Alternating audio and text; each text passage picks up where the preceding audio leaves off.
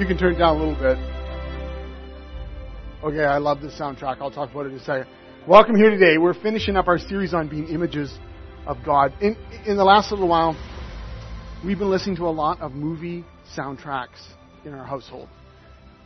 Micah, who's over there by his mom, there he is, has made this awesome playlist on YouTube that and it's filling up with all of the most epic soundtracks imaginable. So it's incredible. So we've got some real faves like the Dark Knight trilogy, anything by Hans Zimmer pretty much, Inception, Monsters Inc., Toy Story. But the one I can't get enough of, and the boys mock me all the time, is the one, unbelievably, it's for a game. The Battlefield 1 trailer. Listen to it. Turn it up a little bit.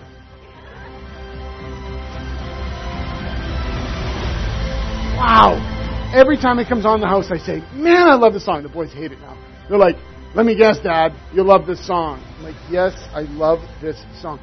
There's just nothing better than cleaning off the dishes after dinner to the sweeping theme of Man of Steel or something like that, something by John Williams, or it's become like the soundtrack of our lives.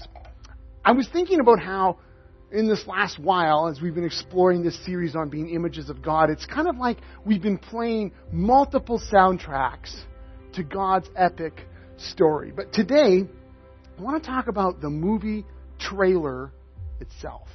The movie preview, the movie trailer. These movie trailers, game trailers, book trailers, they're a huge business today, and we all have had, we've all seen them in some way.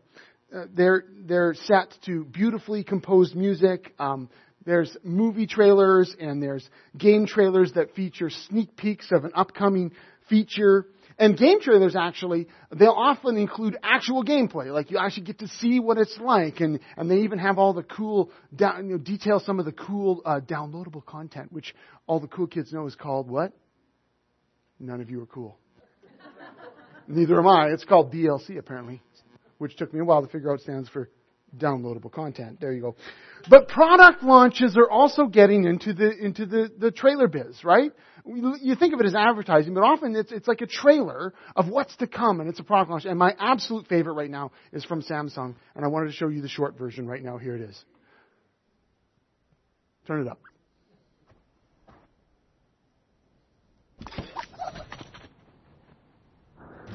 And I think it's gonna be a long, long time till touchdown brings me round again to find I'm not the man they think I am at home. Oh, no, no, no. I'm a rocket man, burning out of seas out here. Doesn't that make you just want to fly? Do the impossible to achieve what's never been done? What are trailers designed for? I'd love to hear from you. Like, what are these previews, these trailers? What are they for? To make you want the product. See the movie. Teasers. What else? To create emotion, yeah. Frustration.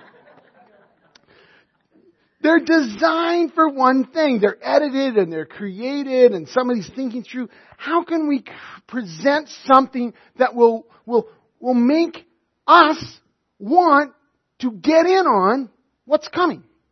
I mean, that's what they're designed for, to go to the movie or download the game or get the book or, buy the phone or whatever. They're all designed to get you interested, so you'll want to be in on the thing that's coming when it's available. And that Samsung trailer we just was watching, is designed to inspire you with all that you could be, all that you could do. You could even do the impossible, like an ostrich soaring through the skies, if you just bought their virtual reality headset. Here's my question. Have you ever considered that God has an awesome trailer that's already in circulation? It includes great footage. It includes real gameplay. And this trailer, it doesn't give away all the details, but it sure is inspiring. And it doesn't do the thing we hate trailers when they include all the funny jokes in the entire movie in the movie trailer, and that's it. Like every funny moment was captured in that 45 seconds. It doesn't do that. This trailer's in full circulation. It's all around the world. And this trailer from God is designed to intrigue and invite and inspire everyone who sees it to get in on the real thing that's coming. God's got a trailer, and that trailer is us.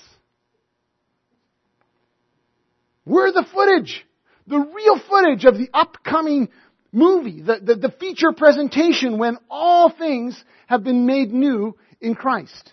We're the actual gameplay, as it were, that showcases what's to come when God's kingdom is finally and fully present in the world. The way that we live and love and work and play, the things we care about, the things we don't care about, all of it shows people a little preview of what's to come when Jesus has achieved full reconciliation in the world. And that's what we're going to explore today as we finish this 5-week series that we've been on being images of God. Over the last 4 weeks, we've been reaching back into those earliest stories of Genesis. In Genesis 1, Genesis 2, we've kind of touched on Genesis 3, which is where we're going today, but mainly Genesis 1, Genesis 2, and we've been trying to understand who God has made us to be, what it means for us to be human. It's a pretty important question. And we discovered that God created human beings in His image so that we can actually reflect who God is to the world He loves. We're like mirrors that reflect that to the world. These first couple of chapters revealed an epic, sweeping, glorious story. We saw images of God who were worshiping their Creator in glorious abandon. We saw human beings who were filling and ruling and subduing and serving and protecting God's creation as His royal caretakers. We reveled in God's good gifts of work and rest, and even explored how even the rhythm of that in our lives is a reflection of God's care and goodness. And last week we got right to the core of it all, where we explored how God is Himself a divine community, three beings in a perfectly unified relationship, Father, Son, and Holy Spirit, and how this God made us in His image as relational beings. And so that how we treat each other, how we love, how we serve, how we include others, how we help, how we lay our lives down is really the clearest possible way that we're able to reflect who God is to the world He loves. It's an incredible vision. It's amazing. It's good. It's delightful. It's compelling. And it's so not what we see on an everyday level. It's not what we see when we look around. Frankly, it's often not what we see when we look into our own lives. Yes, God might have created us to reveal Him in the way that we love and the way that we worship and the way that we care and the way that we work. But there must have been a few times in this series that you thought, Tom, have you looked around? Are you aware of what's going on in the world? Because you're casting a pretty beautiful picture here. Maybe that is what God intended. Maybe that is what He dreamed. But we have fallen far short of that. We kill instead of love. We exploit more than protect. We serve ourselves first before we serve anyone else. And we work and work and work for meaningless gain that we can't keep. And then both people and the planet are paying the price for that. Can we even say, as we've been maintaining through this series, that we are still images of God? I mean, are we able to even have that as a designation anymore, or is that something we've lost? Yeah, we can. God, in fact, Himself insists that we are still images of Him. And the moment we rejected God's ways, which we're going to explore today, the moment we rejected that, God immediately enacted a plan to bring restoration back to His creation. And that's where we need to go today as we finish the series. And as we do, I hope you're going to see that we're able to, because of this story God has given us, able to be both brutally honest and brilliantly hopeful. And I think that holds us in good stead. Yes, there's tragedy, but God is still at work. He's healing, He's restoring His world even now, and He's committed to making it right in the end. Well, let's start with how we can be brutally honest. In order to do that, we're going to return one last time to Genesis. We're going to go pushing past the story of our good creation in Genesis 1 and 2, and we're going to look into the cause of all the trouble that's come. This is found in Genesis 3. If you have a Bible, it's the third chapter in. There's There's some Bibles around in the seats. You can find it on your phones. Genesis chapter 3. I'm going to read through it, make a couple comments, and then we'll see where it goes from there. Now the serpent was more crafty than any of the wild animals the Lord God had made. He said to the woman, "Did God really say, 'You must not eat from any tree in the garden'?" The woman said, "We may eat fruit from the trees in the garden, but God did say, 'You must not eat from the tree that's in the middle of the garden, and you must not touch it, or you will die.'" "You will not certainly die," the serpent said to the woman. "For God knows that when you eat from it, your eyes will be opened, and you will be like God, knowing good and evil." When the woman saw that the fruit of the tree was good for food, and pleasing to the eye, and also desirable for gaining wisdom, she took some and ate it. She also gave some to her husband who was with her, and he ate it. Pause. Let me make a few comments before we go on. What is happening here? The first thing we notice is that this serpent, undefined at this point, this serpent inserts mistrust into the mind of this woman. How does he do that? "You must not eat." Is it true? "You must not eat from any of the trees in the garden." Do you hear that? God is holding out on you. And that's the question he begins to grow in her mind. You know what? He's not as good as you think he is. He's holding out on you. If you really knew what was true, you'd realize that you're just under his thumb. Rather than the truth of the situation being that this good creator has created them and empowered them to rule the world, the serpent begins to insert mistrust. And isn't that how the devil continues to work today in our own lives? I mean, if he can get you to begin thinking that God has actually got something in mind for you that's worse than you thought, that God's actually holding out on you, that he can't be trusted, if he can begin to seed that in your mind and grow that, so that you begin to look at the commands of God or the desires he has for you in sort of a suspicious way and think, "Oh, maybe if I follow him, maybe I'm not really getting what I should be," or whatever. The devil still works that way. He's doing that here. The second thing is that the serpent contradicts God's word. God said you're going to die if you eat this tree. And the serpent flat out says, "No, you won't. That's not true. God's a liar." That's what he's saying. That's not true. Let me tell you what's really true, the serpent says. In fact, if you eat that, you'll be just like God. Now here's the irony, kind of the crazy thing. Because we've already heard in this story so far, who were the human beings? They were images of God. They were the only beings walking around creation who were made in the image and the likeness of God already. So isn't it interesting that that's what this serpent uses to tell her that God is holding out on you? He begins to poke at that. Again, inserting more mistrust, but at this point, claiming to know not only more than them, but to be giving them the real truth that God has never given to them. And then we see, of course, that they both choose, in this case, to trust the word of the serpent over the word of God. To actually decide the serpent is more trustworthy, is giving us the real truth. And so I'm going to go with what he says. And in this particular case, instead of subduing the creation, which they should have at that point, just enacted their authority and subdued the thing. Who doesn't want to subdue a snake every once in a while? With a shovel. Subdue that thing. Instead of subduing it, they allowed, in that sense, the serpent to subdue them, to rule over them, to become the Lord and Master of them. They decide to reject God's direction and decide for themselves what's right and wrong. Well, it was an incredible mistake. Let's see what happened. So they eat the fruit. Then the eyes of both of them were opened. This is back in Genesis 3 now. And they realized they were naked. Remember, they hadn't noticed it before. At the end of chapter 2, they were both naked, but they weren't ashamed. It wasn't something that even crossed their minds. So immediately upon eating this fruit, they realized they're naked.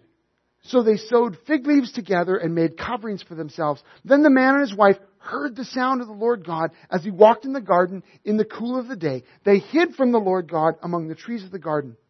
But the Lord God called to the man, "Where are you?" He answered, "I heard you in the garden, and I was afraid because I was naked, so I hid." And he said, "Who told you that you were naked? Have you eaten from the tree that I commanded you not to eat from?" The man said, "The woman you put here with me, she gave me some fruit from the tree, and I ate it." The Lord God said to the woman, "What is this you've done?" The woman said, "The serpent deceived me, and I ate." See, Adam blames Eve blames the serpent, and you know the old joke goes, the serpent doesn't have a leg to stand on. It's a terrible joke, but it's so irresistible every time I talk in Genesis 3. Oh, man. I may not do that in the second service. We'll see. What's the immediate effects of their action? The immediate effects is that they feel shame. Something breaks inside them. Something they don't even understand. Something breaks. They immediately feel shameful about who they are. And even the fact that they feel naked, all of a sudden they're exposed. And they want to hide. And they want to hide from each other. And they want to hide from God. Because something has fractured the very fabric of their relationship with themselves and with each other and with God and with creation has been broken in this act of rebellion. They feel shame. They hide. And then they begin to shift blame when they're asked about it. You know, everyone says, well, the man blames the woman, but in effect, he blames God first. It's like, you gave her to me. You're the one who put her here, right? So he kind of blames God and blames her, and she blames. That's immediately what happens. They feel the shame, there's a brokenness in the relationship, and there's a desire to shift away responsibility for what has happened to someone else. It's immediate actions, the immediate effects of their actions and their sin. Well, what does God do? Verse 14. So the Lord God said to the serpent. He starts with the serpent, then he goes to the woman, then he goes to the man. Kind of goes backwards. The Lord God said to the serpent, "Because you've done this, cursed are you above all livestock and all wild animals. You'll crawl in your belly and eat dust all the days of your life. And I'll put enmity," which means hatred, "between you and the woman, between your offspring and hers. He will crush your head, and you will strike his heel." To the woman he said, "I'll make your pains in childbearing very severe, and with painful labor you will give birth to children. Your desire will be for your husband. He will rule over you." To Adam he said, "Because you listened to your wife and ate fruit from the tree of which I commanded you, you must not eat from it. Cursed is the ground because of you. Through painful toil you'll eat food from it all the days of your life. It'll produce thorns and thistles for you, and you'll eat the plants of the field. By the sweat of your brow you'll grow your own food until you return to the ground, since from it you were taken. From dust you are, and to dust you will return." The man, or Adam, now named his wife Eve. But prior to that, she was never called that. Prior to the fall, she was never called Eve. The man, Adam, names his wife Eve, because she'd become the mother of all the living. The Lord God made garments of skin for Adam and his wife and clothed them. And the Lord God said, "The man has now become like one of us, knowing good and evil. He must not be allowed to reach out his hand and take also from the tree of life and eat and live forever." So the Lord God banished him from the Garden of Eden to work the ground from which he'd been taken. After he drove the man out, he placed on the east side of the Garden of Eden cherubim and a flaming sword, flashing back and forth to guard the way to the tree of life. Now, you might be super familiar with this story. Read it, studied it. Or it might be new to you. Like this might be like, well, I kind of heard something about, some garden apple thing, or kind of our common pop culture, or even some of our big stories will allude to this. So you may be really familiar or less familiar. But here's the deal. The story of humanity's fall, as is depicted here in Genesis 3, presents a brutally honest explanation of why the world is so messed up. And as a result of this story, and of course the whole story of Scripture, we can be really honest about the sin and the brokenness that we experience, yes, in our own lives, but also that we experience and see kind of writ large through history and through our global reality, in our relationships with each other, in our relationships with God's earth, in our relationship even within ourselves. When we dig deep into this story, we begin to answer, or at least hint at the answer, of some of our most difficult questions. Like, why is history littered with the bodies of women abused by men? Why do people seem to exploit God's creation more than care for it? How come it seems as though we're born off kilter? Like something's wrong right from the start, even spawning, it seems, from the crib. Why do we insist on making our own rules? Sometimes we'll even make pretty good rules, but then we'll break them. And we do that over and over again, even when we know it hurts us and hurts others. Why does our work so often suck? Terribly. Why do our bodies break? How come marriage is so difficult? It doesn't matter how many times we try it. That wasn't meant to be a sarcastic statement. It really is hard. Why do those we love so often disappoint us? How come life is so lonely and there's so many lonely people, even when they seem to be in contexts and in relationships where you'd think they wouldn't be lonely, but they are? And what about God? Why does He seem so elusive, so difficult at times, so hard to find, so mysterious? All these questions and more can be traced in some way back to this story, back to human rebellion and sin, our decision to reject God's good ways and then chart our own disastrous journey, and how these choices brought death. They brought death into the world that God had designed to live, and then how our choices even today still do that. One of the things I love about the Bible is that it doesn't sugarcoat reality. You know, it doesn't dress it all up to make it look pretty or fake, make them look better than they really are. The whole story of the Bible paints a vividly accurate picture of just how bad we can be and how devastating our choices are. This is so important because with this book in hand, Christians are able to look at the world, able to look at the mess in our own lives, able to look at the things that are broken and going wrong in the world around us. And with this in hand, we're able to actually look at it truthfully and honestly, calling it what it is. Bad. Evil. Wrong. Not the way it should be. And you know, we can take that for granted. I think we can forget that. Because not everyone is able to do that.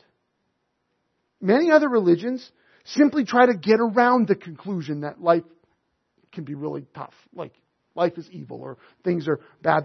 They get around it either by suggesting that everything we see really is just an illusion. An illusion. You know, that's one tack that's been taken many times. Or sometimes by just sort of assigning everything that we see happening to this all-determining God who arbitrarily decided to make life hard for many and good for a few. Some philosophies that are circulating in our culture want to explain difficulties as a result of just how nature chooses what lives and what doesn't. Others maybe pursue an attitude of, well, what it means is we just got to do our best to make things good for us and good for our family and screw the rest. And then plenty of average folks, your friends and mine, maybe us, ourselves, we'll tell ourselves that, well, people are mostly good and life is great and everything will be okay. And my personal favorite, there's a reason for everything. Which they kind of spin these cliches to try to help them feel better and make life manageable because it can really be hurtful and hard. Well, when you hold God's story as true, you don't need to spin tales. You don't need to fake it. Instead, we can be unflinchingly honest about how difficult and how painful life really is. And you can do it without losing hope. You can do it without losing hope. What do I mean? You see, though the evil and suffering in the world is a true part of our story, and we're able to acknowledge that, it's a true part of our story. It's not the whole story. The whole story is bigger and better than that. And here's the reason we can be hopeful. At the very moment that humans rejected God's good ways, and brought death to us all, at that very moment, God kicked into plan B. And that plan B is the last one God's going to use. There's no plan C.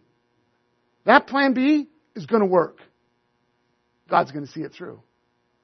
We hear hints of that right here in the earliest part of the story. Right while God is cursing the serpent, God promised that there would come a day when the offspring, or the children, descendants, one of the descendants of this woman, would crush the head of the serpent. And Bible scholars and Bible readers and Christians down through the centuries have always seen this, and the Scripture itself, as a cryptic prophecy of Jesus Himself coming to destroy the work of the enemy. That through His life and His death and His resurrection, His ministry, even as He cast out demons and as He healed people and as He went to the cross, Jesus utterly crushed the head of this serpent once and for all. God's grace is also seen in His care for the man and the woman. Even though their sin caused incredible devastation, God makes an adequate covering for them to replace their faulty and frail attempts to cover up.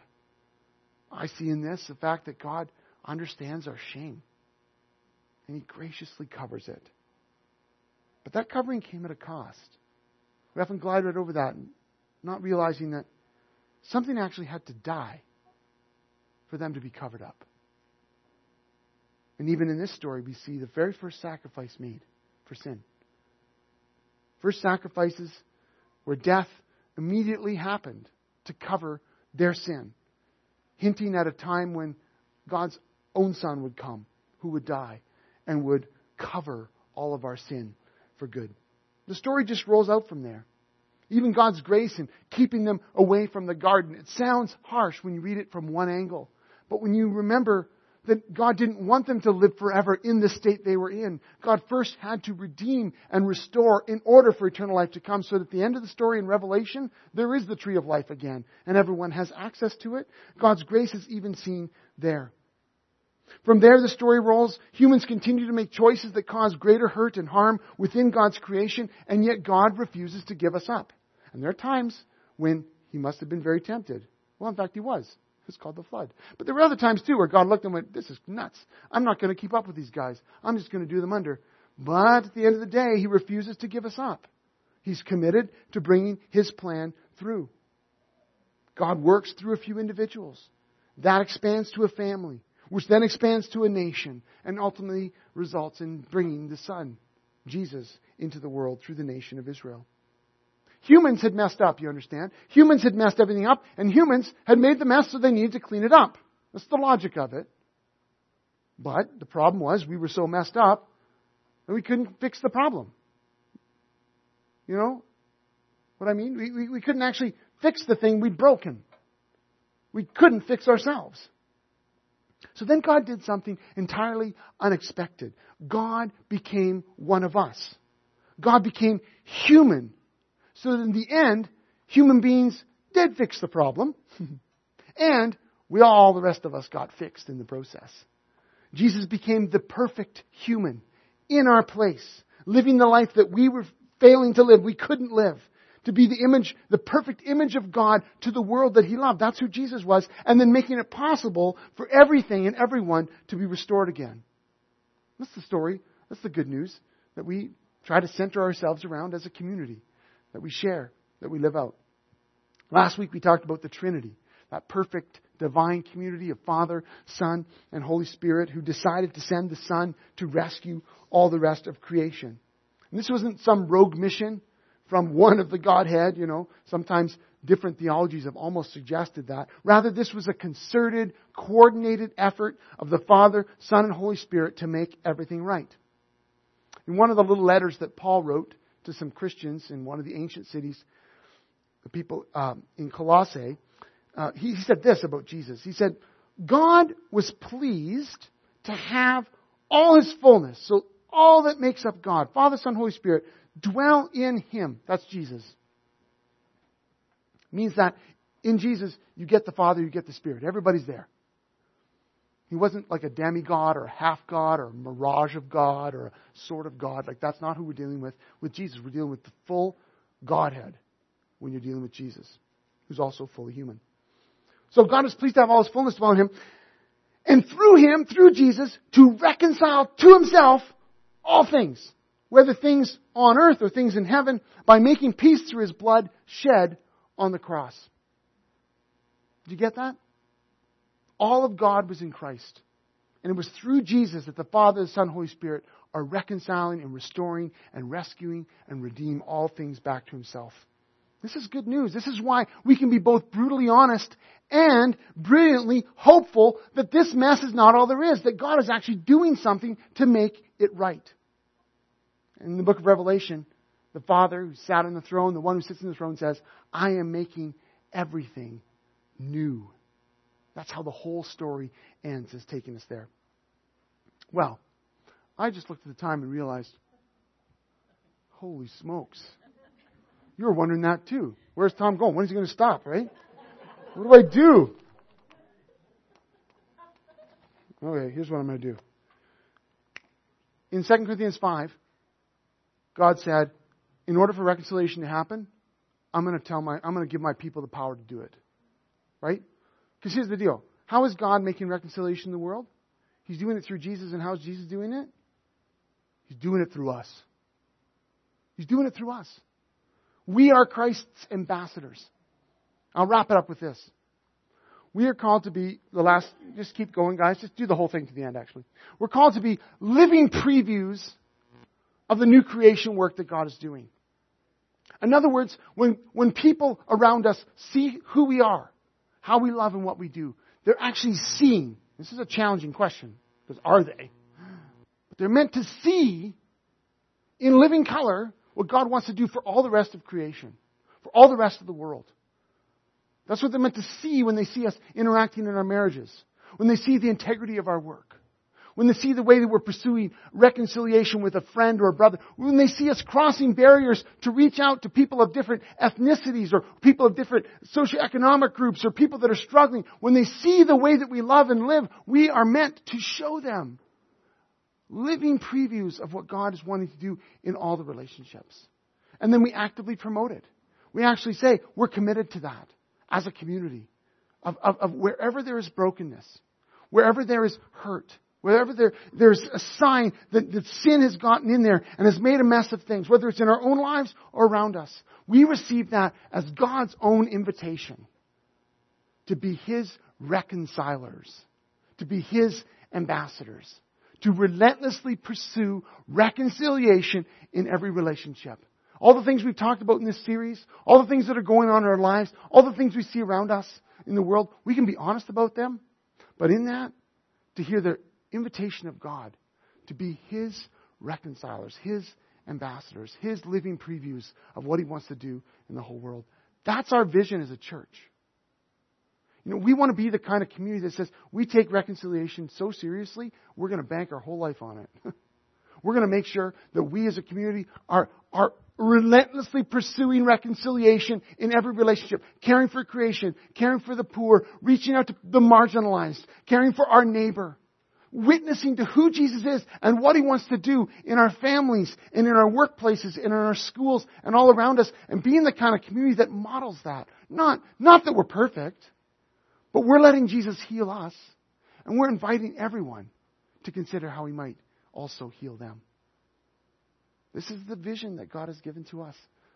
We're called as a community to help people find and follow Jesus because we believe that it's only in Jesus that people will receive healing and reconciliation.